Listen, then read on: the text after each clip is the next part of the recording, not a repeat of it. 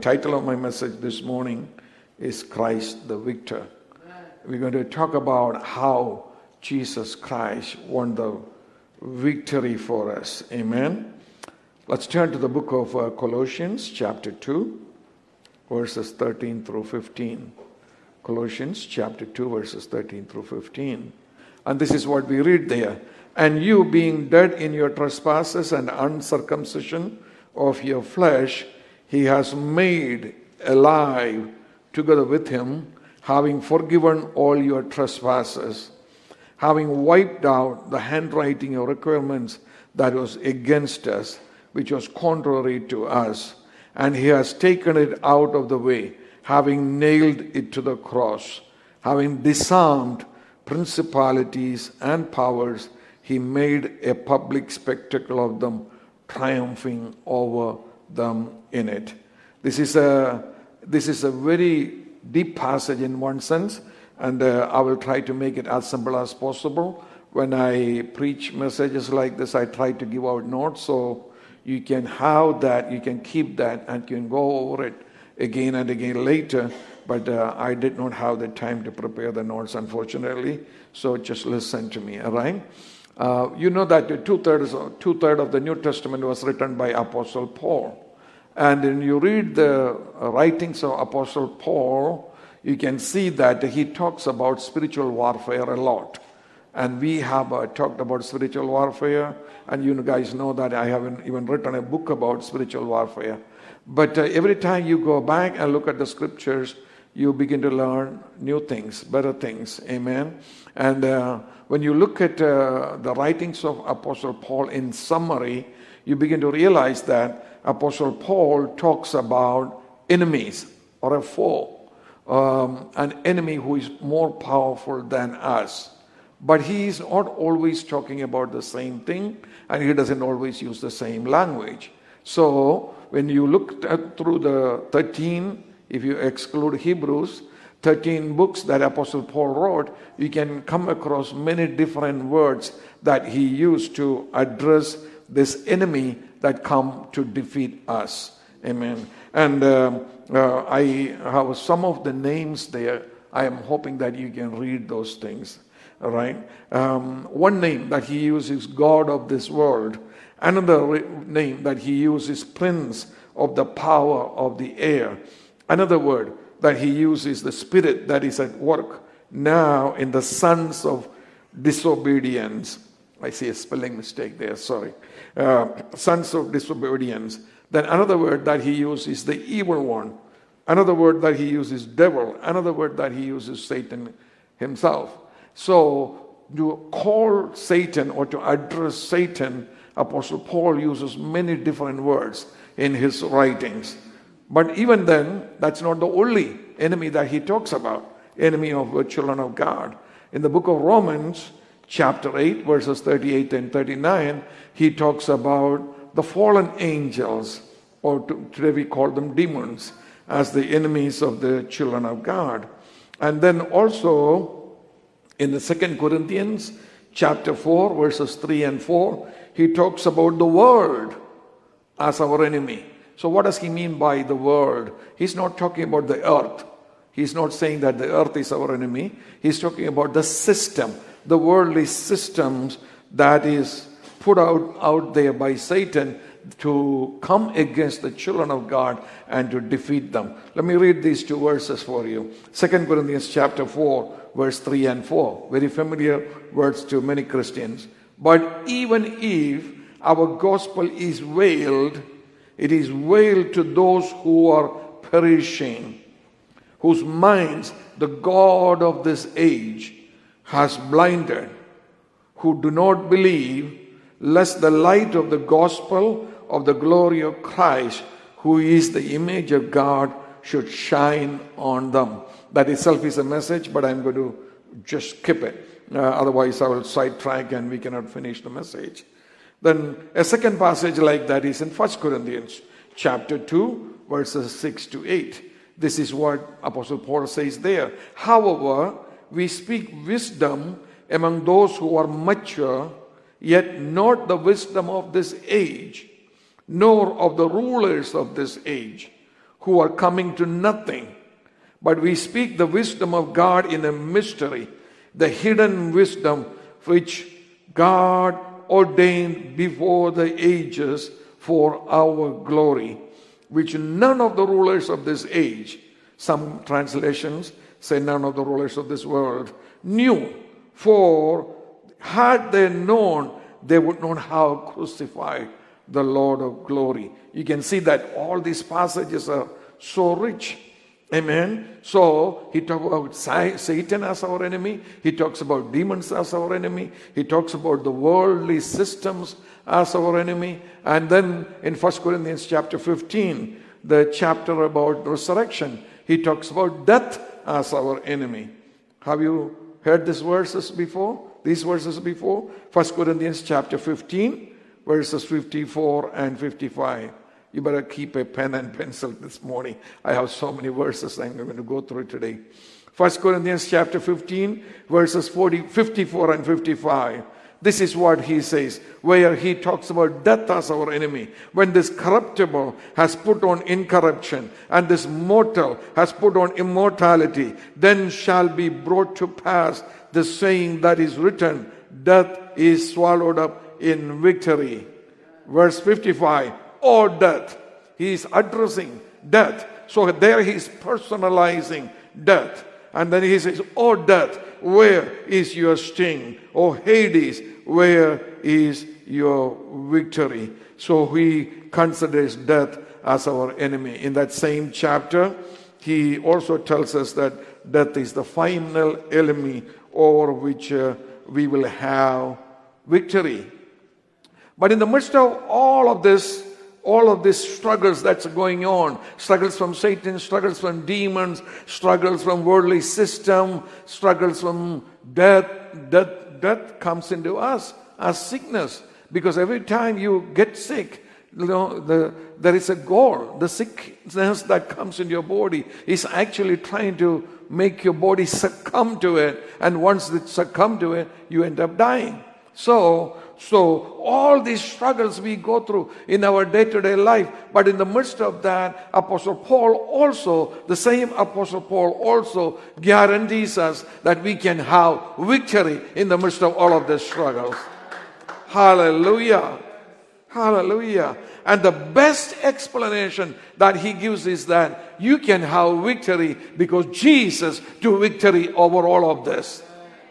Amen. Our victory is based on the victory that Jesus won. Amen. And that's why he tells us, greater is he that is in you than he who is in the world. Amen. So if the victorious Jesus is living in you, just like he took victory over the natural forces, he took victory over death, he took victory over demons, he took victory over Satan, and he took victory over the worldly system, you can also have victory in your life. Hallelujah. So turn to somebody and say, you don't have to live a defeated life. Come on, say it. Say it. Speak to people. Speak over people this morning. Turn to somebody and say, you don't have to live a defeated life. Amen. So the best explanation for how this happens is given to us in the book of Colossians, chapter 2, verses 13 through 15 that we read initially. So that's where we're going to focus on today. Amen. For the rest of my message. So this is the way Apostle Paul breaks down those three verses. In verse 13, he starts by giving us two of the problems that we have. Two fundamental problems. Amen. Can I read that to you again? And you being dead in your trespasses. Said dead in your trespasses. That's the one problem that we have. In our own words, we can say that we are spiritually dead. That's our number one problem. Amen. And then he says, and the uncircumcision of your flesh. Say uncircumcision of your flesh. What did he mean by that? That means we are a lawless people. Because the law was given to the circumcised people. Who were the original circumcised people? The Jewish people. So when he talked about you are living in the uncircumcision of your flesh, you are a lawless people. So we have two problems, fundamental problems. One is spiritual death. Number two is we are morally corrupt, inherently morally corrupt. Nobody has to tell us to do wrong things. It comes with the package. And that's where we are when we come to Christ. This is when we come to Christ, not today, okay? If you are a Christian today, this is not about you today. This is when you came to Christ. You were dead in your trespasses. Apostle Paul talks about the same thing in Ephesians chapter 2. Amen. But let's stay on this passage itself because there is so much richness I have to share with you from these 3 verses this morning. So he says you have 2 problems. One, you are morally dead. You are spiritually dead. Number 2, you are morally corrupt. So you have to overcome these 2 problems before you can even start your spiritual life. And the beautiful thing is that in the same verse, second half of that verse, he gives us the answers to these problems. So look at what is the answer to the problem for spiritually dead, being spiritually dead. Look at the second half of that same verse. He has made alive together with him. Amen. So turn to somebody and say, I am made alive. Come on. I'm trying my best to make sure, because I'm going to share so much stuff with you this morning. I'm trying to make sure that at least some of it stays with you, okay? That's why I'm asking you to repeat these things after me. Amen. So turn to somebody again and say, I am made alive. Have you noticed that? It does not say, I am alive. It says, I am made alive.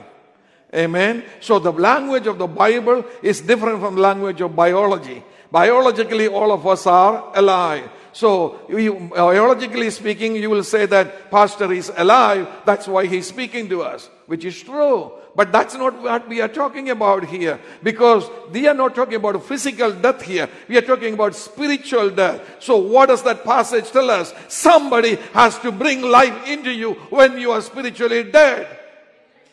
Hallelujah. Amen. So if you are, another way to put that is that if you are spiritually dead this morning, you cannot make yourself spiritually alive. Amen. You cannot make yourself spiritually alive. The life has to come from somewhere. Amen. And what is that life? That life is the resurrection life in the life of Jesus Christ, who overcame death and resurrected on the 3rd day. And if that resurrection, when that resurrection life that is in Christ Jesus begin to flow into your mortal bodies by that same power, by that same life, your mortal bodies also begin to become alive again. This life right here, you don't even have to wait for resurrection day to be spiritually alive. Many religions say that all your life you're going to struggle here. And if God accepts you, on the resurrection day, you will be spiritually alive. That's not what the Bible teaches. That's not what I believe. That's not the life that I live. Yes, I was spiritually dead at one time. But thank God Jesus went to the cross. Thank God he defeated death. We will talk about that in a minute. And then when he rose up with that resurrection life began to flow into me. Amen. Hallelujah. Hallelujah. So this morning, the life that I live today is not my natural life. The life that I live today is the life that has been made alive because of Jesus. Amen. Come on, if you believe that, if you're happy about that, give the Lord a clap offering in this place. Hallelujah. Praise you, Jesus. Praise you, Jesus. Amen. So, that's the little solution. And then he gives us the details of it. In verses 14 and 15. Look at verse 14. The deep pictures there, all right? So, let's look through that. In verse 14, what did he say? After, the answer for the spiritual death is being made alive through Christ Jesus.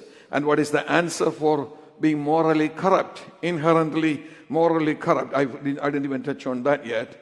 And the second part of the verse 13 again, having forgiven all your trespasses. So what is the answer for being inherently morally corrupt?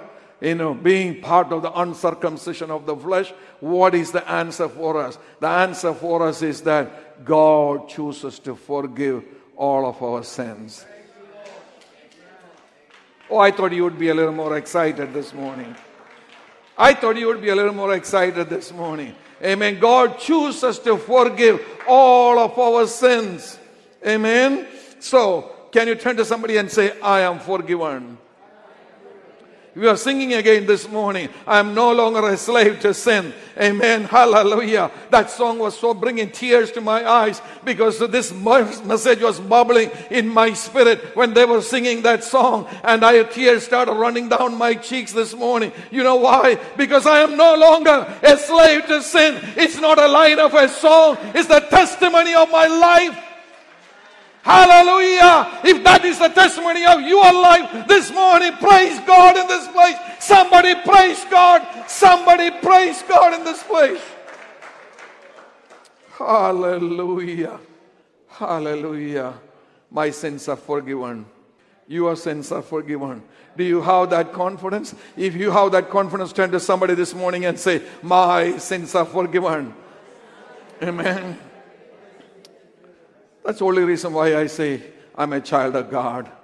If my sins are not forgiven, I cannot call myself a child of God. I'll be an enemy of God. But because my sins are forgiven this morning, I can rejoice in the fact that I have become a child of God. Hallelujah. We will sing that song again later. Amen. Praise God. And then he tells us the details about how God forgives our sins. Okay. Now, if you have a Bible that has notes, like New King James Bible, for example, which is a standard Bible that we use in this church. And if you look at that, you will see that there is in the bracket, there is a little letter I. In fact, on verse 14, you will see the I. That means you look at the bottom of that chapter and look what they say, where it says I. And when you look at that note given at the bottom of that chapter, it is explained as a certificate of debt. So what is the handwriting he is talking about? Handwriting he is talking about is a certificate of debt that we owed God as sinners. I'm going to introduce maybe 3 Greek words this morning. So look over here. See the first Greek word in the second below handwriting. The first Greek word that I want to introduce to you this morning is kaerographon. Kaerographon. And kaerographon means a document or a document recording debts that one is obliged to pay. A document recording debts that one is obliged to pay. We know that in the ancient world, they didn't have computers. They only have handwritten notes, right? So they were in the market, when you go and buy something, if you don't have money, they will take a piece of paper and they will tell you, they will write down that Winston, owe me. So sorry, Winston, owe me X amount of dollars. And then ask Winston to sign at the bottom of it. So today what we call that? We call it an IOU, right?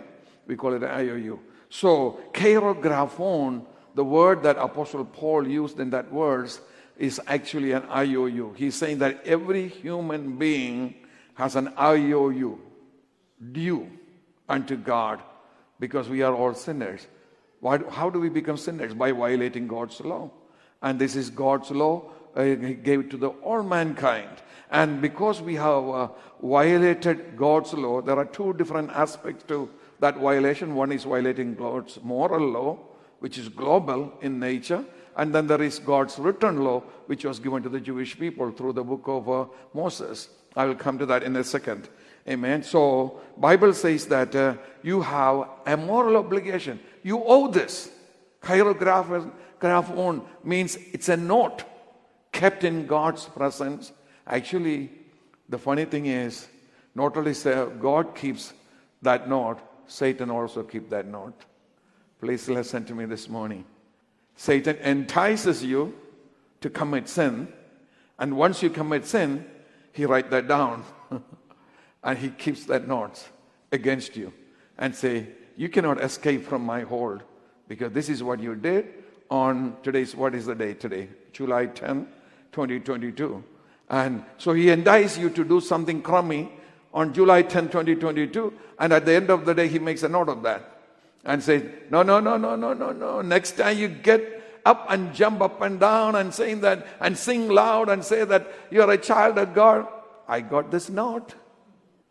I know what you did on July 10, 2022. This is what Satan does. Amen. And at the same time, God also automatically, everything that we do in our life is written in the Lamb's book of remembrance. You see, remember, you have to remember that. There are multiple books in the presence of God, the Bible tells us. Amen. I don't have time to go into the details of that. So this is a legal requirement. That means you cannot just say, forgive me, Lord. That's not enough. See, when we say that, when you pray a prayer to Jesus asking you to forgive your sins, that's not just a random prayer. And saying that, or like the universalists say today, that one day everybody is going to be saved because God is love. You don't have to become a Christian. That's not what the Bible teaches. The Bible says God will forgive you because of what Jesus did. Because this is an IOU. Somebody has to pay it. Amen. And so it talks about with its legal demands. Apostle Paul, look at the language that he uses there. He says the handwriting of requirements that was against us, which was contrary to us. In other words, it was speaking against us. In other words, it was reminding us that you owe this, you owe this, you owe this. You have to pay this. And we don't know how to pay this. Amen. And then in Ephesians chapter 2 and verse 15, Apostle Paul also talks about the law of commandments expressed in ordinances. That is talking about the Mosaic law. So on one side, moral law, which is universal. All of us have broken some moral law somewhere. So none of us can say, I'm a sinless person. We have broken it somewhere at some point. Then also, on top of that, God gave the codified law through Moses, which is given to us in Exodus, Leviticus, etc. And when you read that, and remember a couple of Sundays ago, in one of my messages, I said, God asked people to agree that they received it. 6 tribes had to get on one mount, and 6 tribes had to get on another mount, face each other, and one will read the blessings and say, then this people will say amen, and this group will say the curse, read the curses, and this group has to say amen. So what God did was that nobody can deny that we didn't get it. We wanted to make sure that everybody knew that they got it. So that's what Apostle Paul is talking about in Ephesians chapter 2 and verse 15. The law of commandments expressed in ordinances. The law that came through Moses stands against us. So how do we take care of these things? How do we take care of these things? Apostle Paul gives us 2 pictures there in verse 14. Look at that verse again. I hope your Bibles are open to Colossians chapter 2 this morning. And chapter 2 and verse 14. Look at the second half of that. It gives us 2 pictures there. How God take care of it.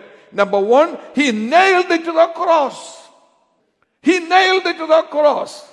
I don't carry my IOU anymore because my IOU was nailed to the cross of Jesus Christ. Hallelujah. Not that I don't owe God, not that it is automatically wiped out, but thank God, God chose to take my IOU and nail it to the cross of Jesus Christ. Oh, excuse me if I am getting excited this morning. Amen. I hope you guys can understand why I'm getting excited. Because we know that in John chapter 19 and verse 19, the Roman soldiers put the crime of Jesus on top of the cross where he was hanging. And that was a common practice. Because when the passers-by could see why this man was hung. Because we know that the Romans were a people of law, just like Americans are supposed to be. And Pax Romana said that if you hang somebody on the cross, you have to write down why he is hung. So when Jesus was hanging on that cross, his crime was written on that cross. What was his crime? He said he is the King of the Jews. That was the crime. And the Jewish people didn't like it, but they said, whatever we wrote. Because that's what you guys brought this man here, claiming that he's violating the Roman law and he claimed to be the king. And so we write that on top. And guess what?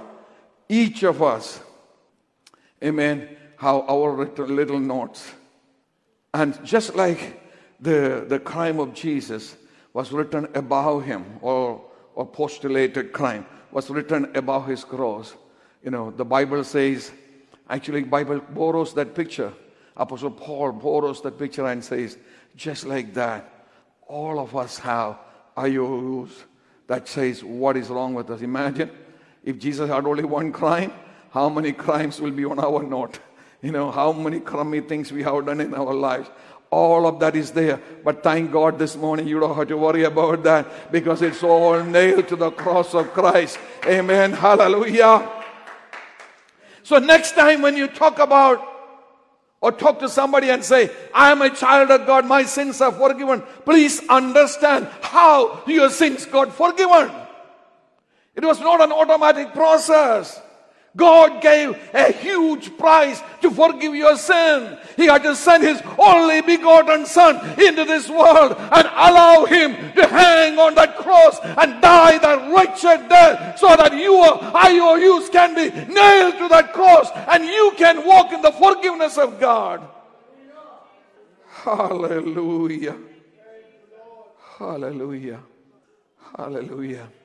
And then there is a second picture there in the same verse. Look at this.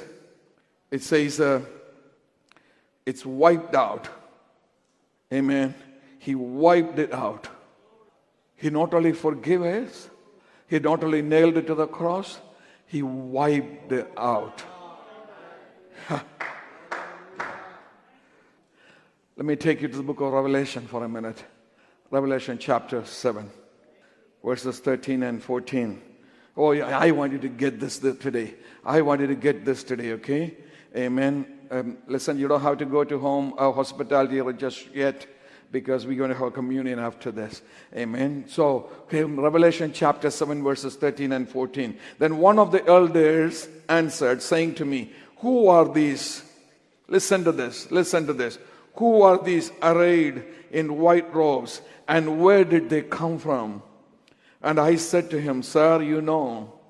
So he said to me, these are the ones who came out of the great tribulation and washed their robes and made them white in the blood of the Lamb.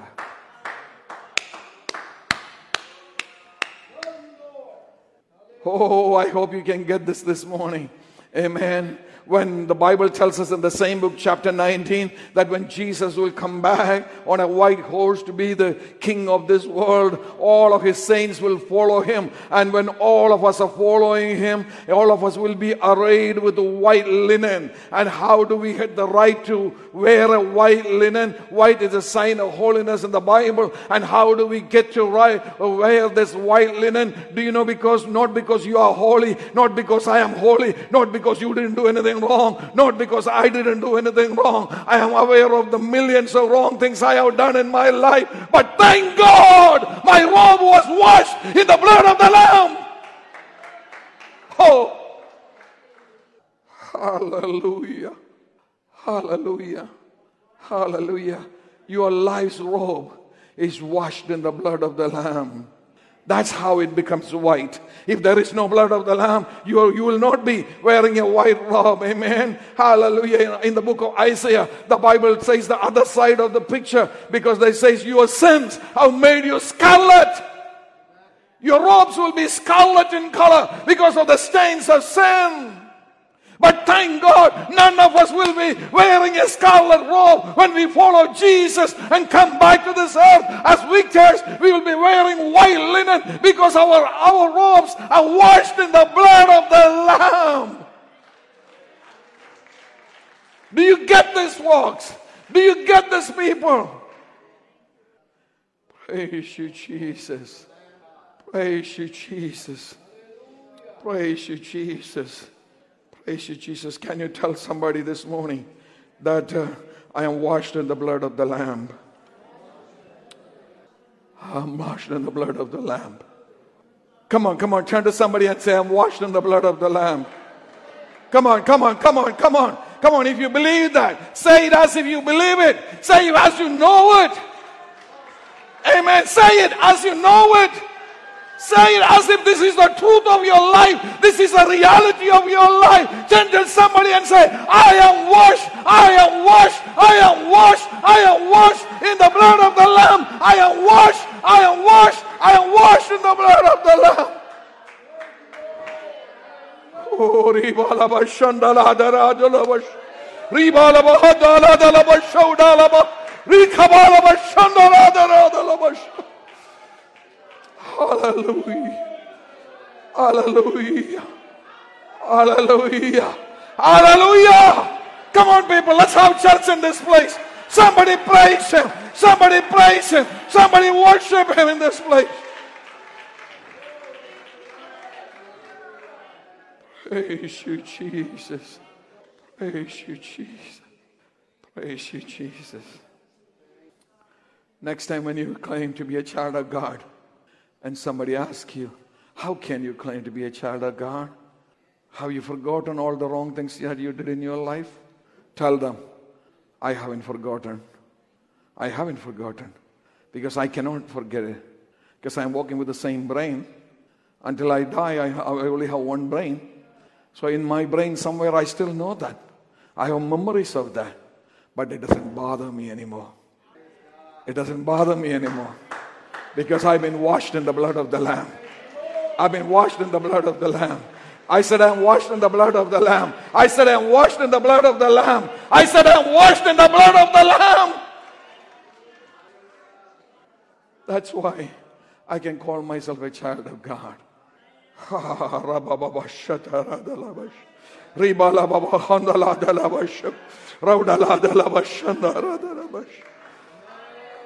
Oh, praise you, Jesus.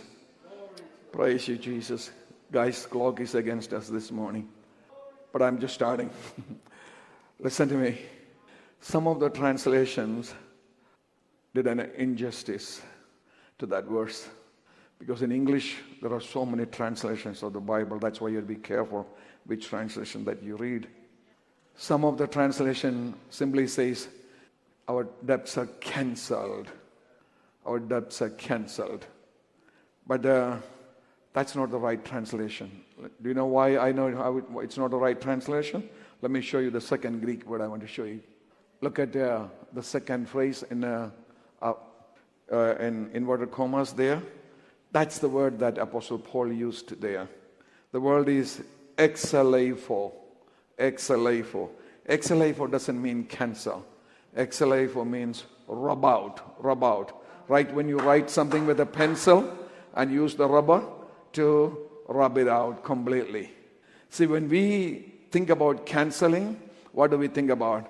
When let's say we have a list of people who owe us money and somebody paid or you decide to forgive them, and when you cancel it, what you do is you take a red color pen and just cross over it. So even though it's taken care of, the next person can still read it because it just crossed over. But that's not what God did. Listen to me, folks, this morning. That's not what God does. Amen?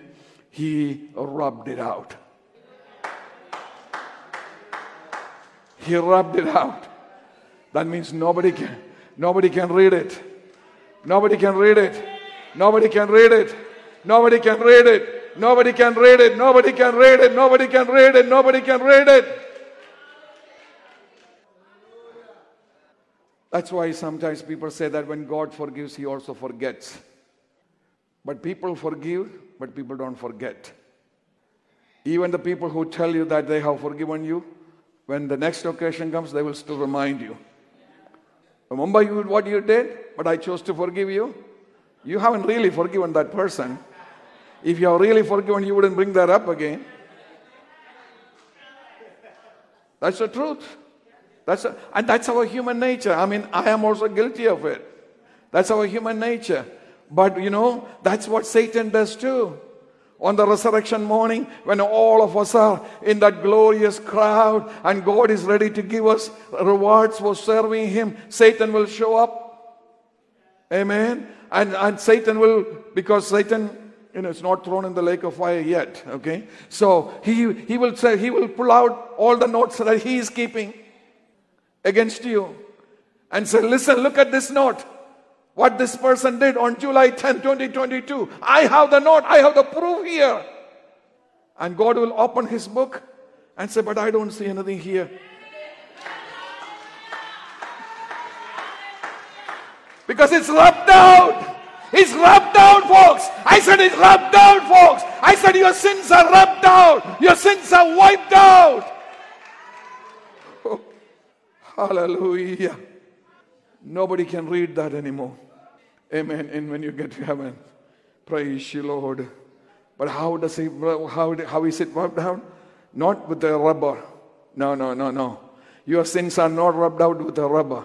Amen. Your sins are rubbed out by the precious blood of the Lamb of God that speaks better things than the blood of Abel. Hallelujah. Amen. This morning, all of your sins, all of your past, amen, failures are rubbed out from your life page by the precious blood of the Lamb of God that speaks better things than the blood of Abel. Because while the blood of Abel cried out for revenge, the blood of the Lamb of God cries out for forgiveness. Oh, turn to somebody and say, I'm forgiven. Yeah. Come on, somebody worship God in this place. If you enjoy that forgiveness, if you have that assurance of forgiveness, somebody worship Him. Somebody worship Him in this place. Hallelujah. Hallelujah. Hallelujah. Hallelujah. Hallelujah. While I was putting this message together, I was looking at different versions of the Bible to get the best message out to you today. So, I'm going to read to you Psalm 32, verses 1 through 5 from the New Living Translation, okay? Listen to this. What a beautiful language. Listen to this. Oh, what a joy for those whose disobedience is forgiven, whose sin is put out of sight. Yes, what joy for those whose record the Lord has cleared of guilt, whose lives are lived in complete honesty. When I refused to confess my sin, my body wasted away, and I groaned all day long. Day and night, your hand of discipline was heavy on me.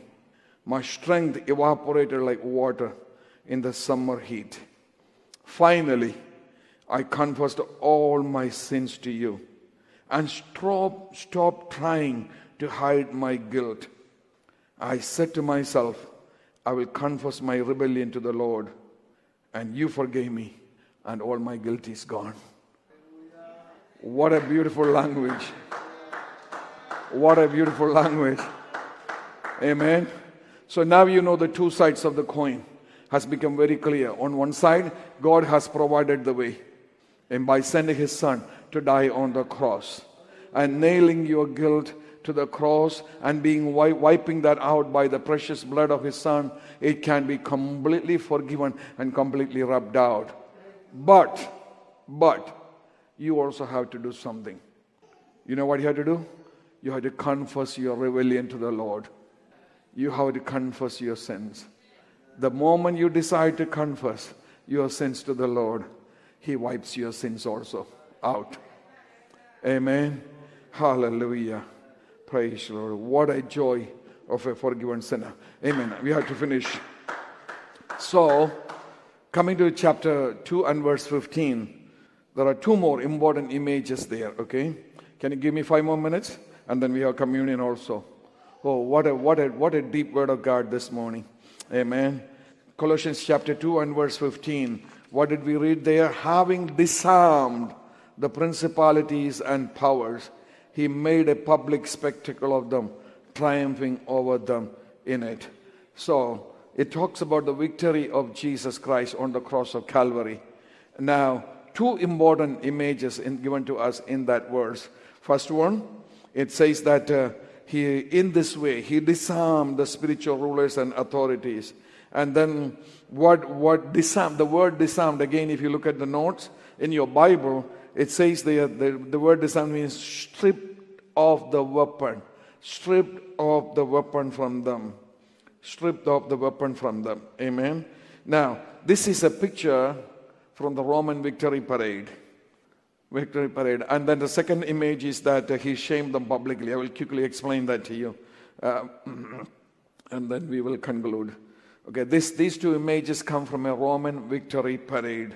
Because we know that this is the picture that Paul had in his mind because of a word that he uses in another passage in 2 Corinthians chapter 2, verses 14 through 16. 2 Corinthians chapter 2, verses 14 through 16. These are the only two places where Apostle Paul uses this third Greek word I want to introduce to you this morning. Okay? So if you look at that, above the scripture reference, yeah, it's right there. That third Greek word I want to introduce to you is called triambuo. Triambuo. It's a little difficult word to pronounce. Triambuo. And that's the word that used triumph, for triumph. Only in two passages in the New Testament. One is in Colossians chapter 2 and verse 15. And the second one is in 2 Corinthians chapter 2, verses 14 through 16. So when you look at 2 Corinthians chapter 2, you get a better idea about what Paul had in mind. So let me read that to you. Again from New Living Translation. Very clear language. This is what he says. But thank God, he has made us his captives and continues to lead us along in Christ's triumphal procession. Now he uses us to spread the knowledge of Christ everywhere like a sweet perfume. Our lives are a Christ-like fragrance rising up to God. But this fragrance is perceived differently by those who are being saved and by those who are perishing. To those who are perishing, we are a dreadful smell of death and doom. I will explain in a second. We are a dreadful smell of death and doom. But to those who are being saved, we are a life-giving perfume. And who is adequate for such a task as this? In other words, the last sentence means, what an incredible thing God has done. This is what Apostle Paul means there. In the Roman victory parade, you have a slide with an image there. One image, big image. See, this is the image of a Roman victory parade. This is not from 2,000 years ago. This is from one of the movies or television shows that they made recently. But this is a clear replica of what happens in the victory parade. You see in the front, there's somebody riding on a horse, in a chariot actually, drawn by 4 horses. He is the general who had the military victory, and he was called the triumphator. Let me make sure. Yeah, triumphator is what they called him. That's where the word triumph came from. So he just had a military victory, and he's coming back to Rome in the pomp and in a glory of having this military victory, and he is given a big procession through the streets of Rome. And he will ride in the front in the chariot, and besides him are the other generals. Behind him are the soldiers who fought the battle with him. And all the way at the back end of this procession will be the captives. The king who was defeated, the general who was defeated. Amen. And the soldiers who were defeated. They don't bring the whole soldiers, some of them who were defeated. So, what they do is, from the king and the generals who were defeated, they will take off all the weapons from them. That's why the word having disarmed came in Colossians chapter 2 and verse 15. They will take away the weapons. They will strip them of the weapons. Sometimes people say they will even take off all the royal, expensive clothes that they are wearing and just give them a loin cloth. And so, when one look, you know right away who is the victor and who is victorious and who lost, who won the battle and who lost the battle. And then they will be given this big procession along that street. Amen. And the man who is riding on the chariots is called triumphator. Then here's the general who won the battle. And the soldiers who were walking with him will shout, "Triumphe! Triumphe! Triumphe!" They will shout, "Triumphe! Triumphe! Triumphe!" The meaning of that word is hail to the victorious one. That's what the meaning of the word. So this is the procession that Apostle Paul is talking about, both in Colossians chapter 2, verse 5, and 2 Corinthians chapter 2, verses 14 through 16. And in 2 Corinthians, Apostle Paul said, listen, for them, for some, for the one who is perishing, he's talking about the people in the world, we do not smell like fragrance, because Christianity was being persecuted.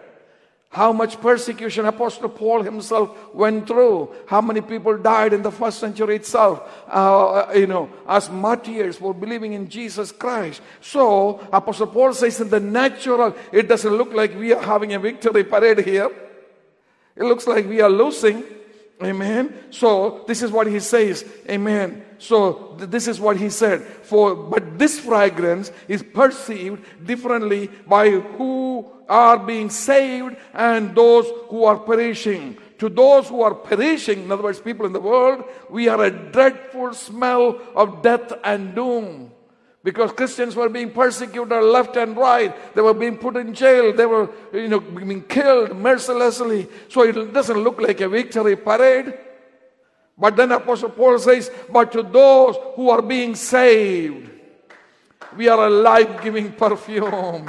Hallelujah. In the natural, it looks like we are losing. In the natural, it may look like Christianity is failing. In the natural, other religions may claim that Christianity is going down and we are coming up. But let me tell you, it's all a question of perspective. In the natural, it may look like you are not spreading any fragrance, but we are. Hallelujah. What is the fragrance that we are spreading? We are spreading the fragrance of Christ. We are spreading the fragrance of Christ. We are spreading the fragrance of Christ. See, again came from this march. Because at the back end of the march, after the soldiers, there will be people carrying spices from foreign lands. And sometimes they will put fragrant flowers on the street so the general can march on top of those flowers. So there was naturally fragrance in the air. And Apostle Paul says, we are leaving a fragrance behind through our victorious life. The fragrance of Christ.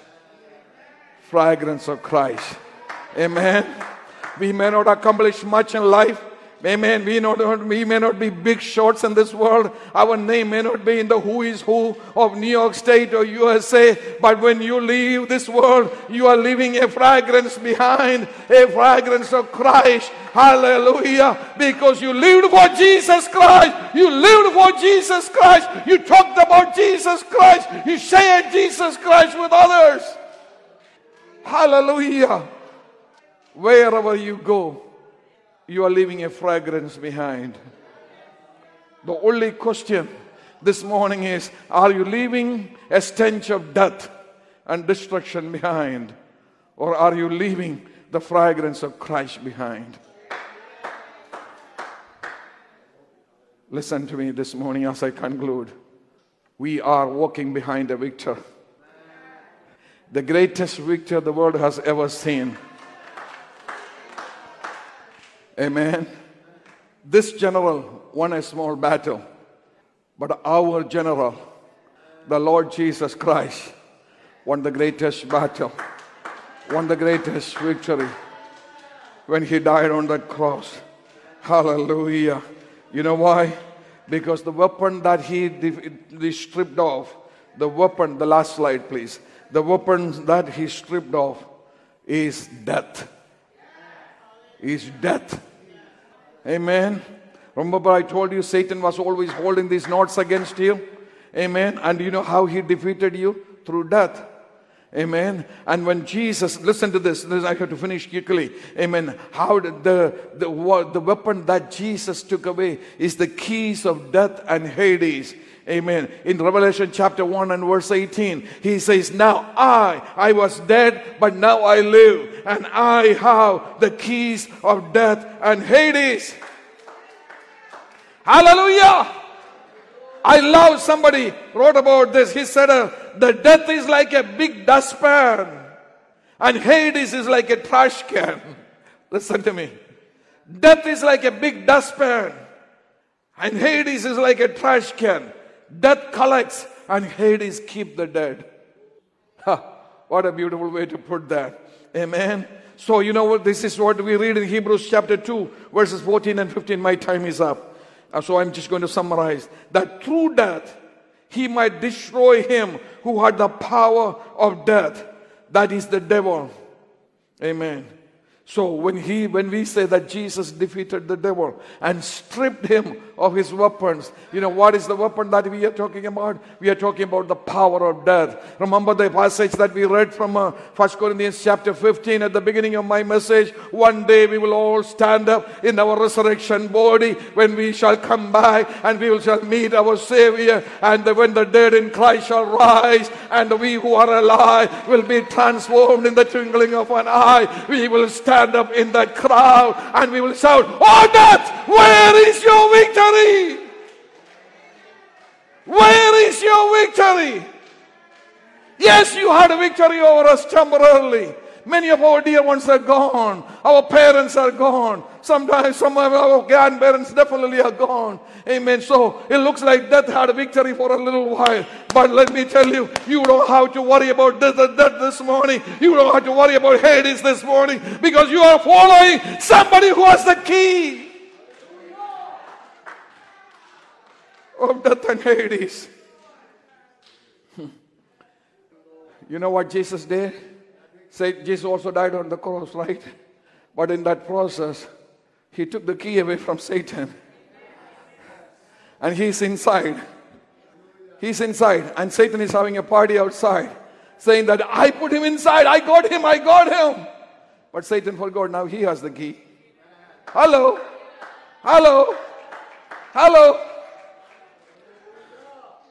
That's why the Bible says when he came out, he didn't come out by himself. Ephesians chapter 4 and verse 8.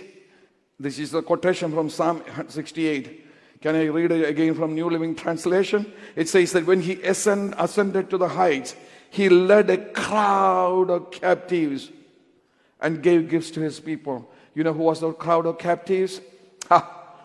If I had a time, I get more excited this morning, because I have a lot more to share, but our time is up. You know who is that crowd of captives? The crowd of captives are all the Old Testament saints. I still remember the message I heard from Jimmy Swaggart in Madison Square Garden, where he explained it this way.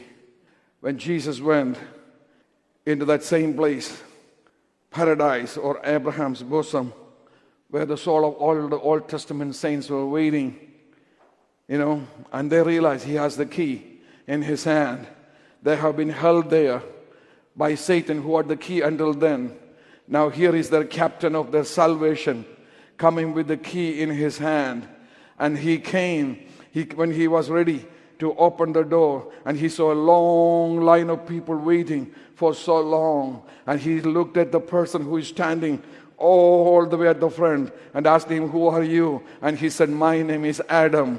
I was created by God himself, but I violated his law and fell in sin. But he gave me a promise that day, the seed of the woman will come to crush the head of the serpent." Amen. And when he comes, I can get out of here. All these thousands of years I've been waiting for him. Thank God you came.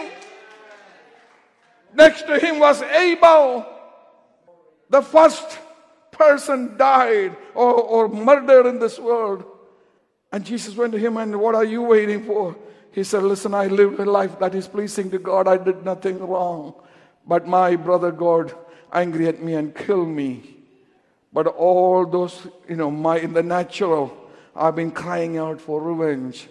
But then I got an assurance from my Creator that somebody will come one day who will speak better things than the blood of Abel." Amen. And I'm waiting for him to come and shed his blood so that I can get out of this place. Then he came to Abraham and said, "Abraham, Dad, what are you waiting for? Abraham told him, listen, I got the privilege to follow God. I heard the voice of God. I had the visitations of God. And once I got to know Him, I no longer could love this world. So even though I reached the promised land, in that promised land, I lived like a foreigner. I lived in tents, looking forward to that city whose builder and maker is God Himself. I'm waiting for Him to come and take me to that city. Huh.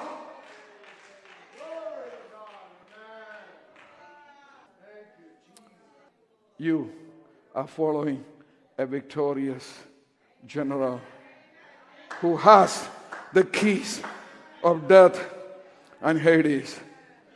All the Old Testament saints went with him. He led a crowd of captives. And so they are with our God the Father today. But we who are living in the New Testament don't have to wait like that anymore. You know why? Because He has the key. Our leader has the key. So nobody's going to lock you up anymore. Because He even transferred the Hades out of there. It's no longer there. Amen. That's why the Bible tells us in 2 Corinthians chapter 5 and verse 8, we are confident. Yes, well pleased, rather to be absent from this body and to be present with the Lord. You don't have to live in the fear of death anymore. Stand up with me all over this place. Somebody praise God in this place. Somebody praise Him. Somebody praise Him. Somebody praise Him. Somebody praise Him. Somebody praise Him. Listen, our service is not over. Our service is not over. Today going to go a few minutes, amen, extra. Because I had to share this message. This has just been burning in my soul. Listen, we are not following a defeated leader. We are following a victorious leader. As we are about to take part from the communion this morning, amen, remember what God has done for you through the death of Jesus Christ. Because this is a table that we used to remember about the death of Jesus. So this morning it's much more meaningful now that you know what God did when Jesus died on the cross. When you take part from the elements this morning, remind yourself this morning, I'm a child of God. I'm no longer a sinner. Amen. Satan has nothing over me. Satan has nothing over me. Amen. Hallelujah. Before we start with the Lord's table, take 1 minute to close your eyes, please. All over this place. After a message like this, I need to give you an altar call. I know our time is running, but I need to give you an altar call. Amen. If there is one person who is not sure of the salvation that you can receive through Jesus Christ, if there is one person here who do not have the assurance that your sins are forgiven, I want to pray for you. I want to pray for you because you don't have to carry the burden of that sin anymore. You don't have to listen to the lies of Satan anymore because Jesus is ready to wipe your sins out completely. Amen. Rub it out from history. Amen. So if there is one person who want to pray that prayer this morning and ask Jesus to forgive your sins and wipe them away from your life story, slip up your hands in the presence of God, and I want to pray for you. Amen. Amen. Is there anybody who want to pray that prayer and come to Jesus and ask Him to forgive your sins? Amen. Everything that has happened in your life, forgive it and wipe the slate clean and help you to start a new life as a child of God. Slip up your hands in the presence of God, and I will pray for you. Amen. Hallelujah. I thank God for all the children of God in front of me this morning. But I know there are many people watching this service and will watch this service later. I want to encourage you also. Come to Jesus. Let Him wipe out the stains of your sins from your life so that you can live as a child of God. Father, we thank You for this morning. Thank You for Your word, Father. I pray, Lord, that the truth of Your word will lead many to salvation this morning. In Jesus' precious name I pray. Amen.